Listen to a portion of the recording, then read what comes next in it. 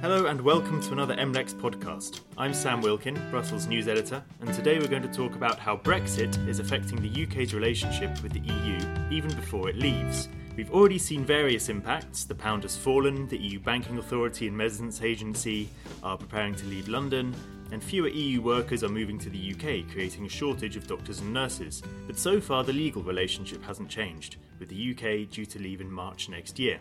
That could change, though, with a case being heard at the EU's top court concerning Britain's use of the European arrest warrant. Here to discuss it with me is our Brussels reporter Mike Acton, who's been following the case. Hello, Mike.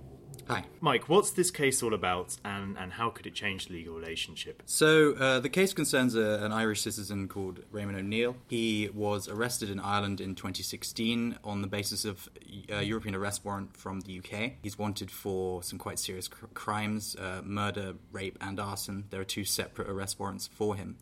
And essentially what O'Neill's lawyers are trying to argue, and indeed did argue in the Irish High Court, is that the uncertainty over the UK's future legal relationship with the EU means that the enforcement of the European arrest warrant cannot be assumed to be legal.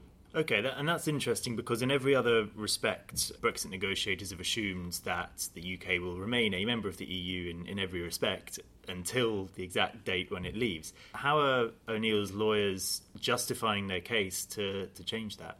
Well, in essence, they're looking at what the UK government's position is currently. And the UK government's position is that it will be outside of the jurisdiction of the European Court of Justice, and it will leave the EU Charter of Fundamental Rights. So, in a sense, there are two pillars to their argument. Firstly, that the framework agreement which created the European arrest warrant back in 2002 will cease to apply, and therefore, since he is likely to be, the process of his execution of his arrest warrant is likely to drag on until after March 2019, when the UK leaves the EU, his ability to, for instance, appeal to the ECJ could potentially be lost. And also, they argue that his rights that are guaranteed as an EU citizen under the EU Charter of Fundamental Rights can no longer be guaranteed again because the UK is leaving. Is this an isolated case, or are there others as well? No, so we know from the Advocate General's opinion published yesterday that there are 8 cases currently pending in Irish courts alone, with criminals, or rather suspected criminals, appealing on a similar basis of the uncertainty of the future relationship. We don't know how many similar cases there may be around the EU. Obviously, whatever the decision the court ultimately makes will apply to the entirety of the EU, and thus any arrest warrant that the UK has issued since the triggering of Article 50. So we can assume quite a few cases if there's 8 in Ireland alone. Yes. You mentioned an Advocate General's opinion. For the benefit of our listeners who don't follow the European Court of Justice blow by blow, briefly explain what that is and what it means. Advocate Generals are advisors to the Court of Justice, so their opinions aren't binding in law. They basically precede a final judgment by the ECJ and advise the ECJ on the decision it should take. So while they're followed in most cases, they aren't followed in all cases. We had a case only yesterday where the Advocate General's opinion was entirely ignored by the court in the copyright and photography, I think the case was. So the opinion gives us an impression of how the court may rule, but it's as I said, not final. So the Advocate General in this case has said, actually, these arguments shouldn't be admissible. The UK should continue to have access to the European arrest warrants until such a time as it leaves the EU. But again, that may make it slightly more likely or may make it probable that the court will agree, but it by no means guarantees it. It could still have a decision that goes either way. Yes, so what was really and remains very interesting about this case is that O'Neill's lawyers are attempting to pick apart the legal relationship between the UK and the EU ahead of the UK's exit from the bloc. So the court decision could go either way still. What the Advocate General essentially did was say that he wasn't ready to speculate on the future legal relationship. He was very clear on this. He said it was terra incognito after as to what sort of legal relationship will exist after March 2019. And what do we know about the likely extradition relationship after Brexit, whichever way this case goes? Well, we know that in recent months, the UK government has started to accept the fact that after it leaves, it won't have access to the EU arrest warrant. Michel Barnier was very clear on this in June. What's quite surprising is it's only relatively recently that the UK government was still arguing for access to the European arrest warrant.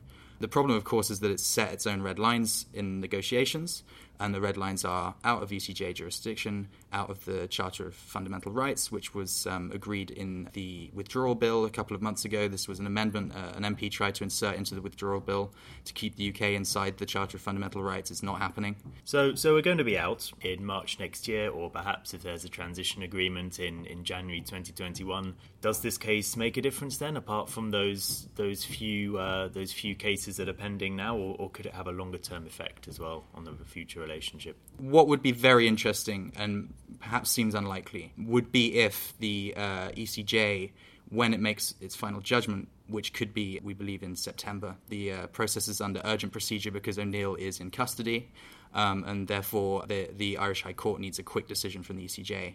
So what could be very interesting is if the ECJ decides that the uncertainty that arises from Brexit means that the European arrest warrant, or rather European arrest warrants issued by the UK, should not necessarily be enforced by other EU member states before the UK has even left the bloc.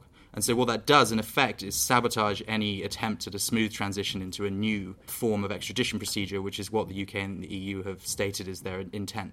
So it could actually have an effect on not only these cases that are pending now, but several years down the line of when we're trying to move into the new system.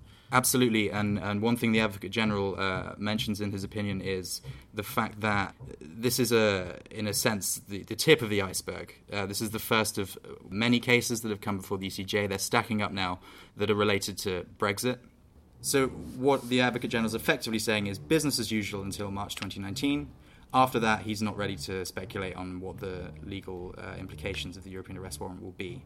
So it's by no means reassuring for UK policymakers. And he does say that at a future date, he expects EU law will be flowing down the rivers and out of the estuaries, in that there will be an element of a dam breaking, and the ECJ dealing with hundreds of such cases linked to any area. It's not just criminal law, it could be trade, it could be intellectual property, it could be anything. So this is something that the court probably is not anticipating with any sense of relish.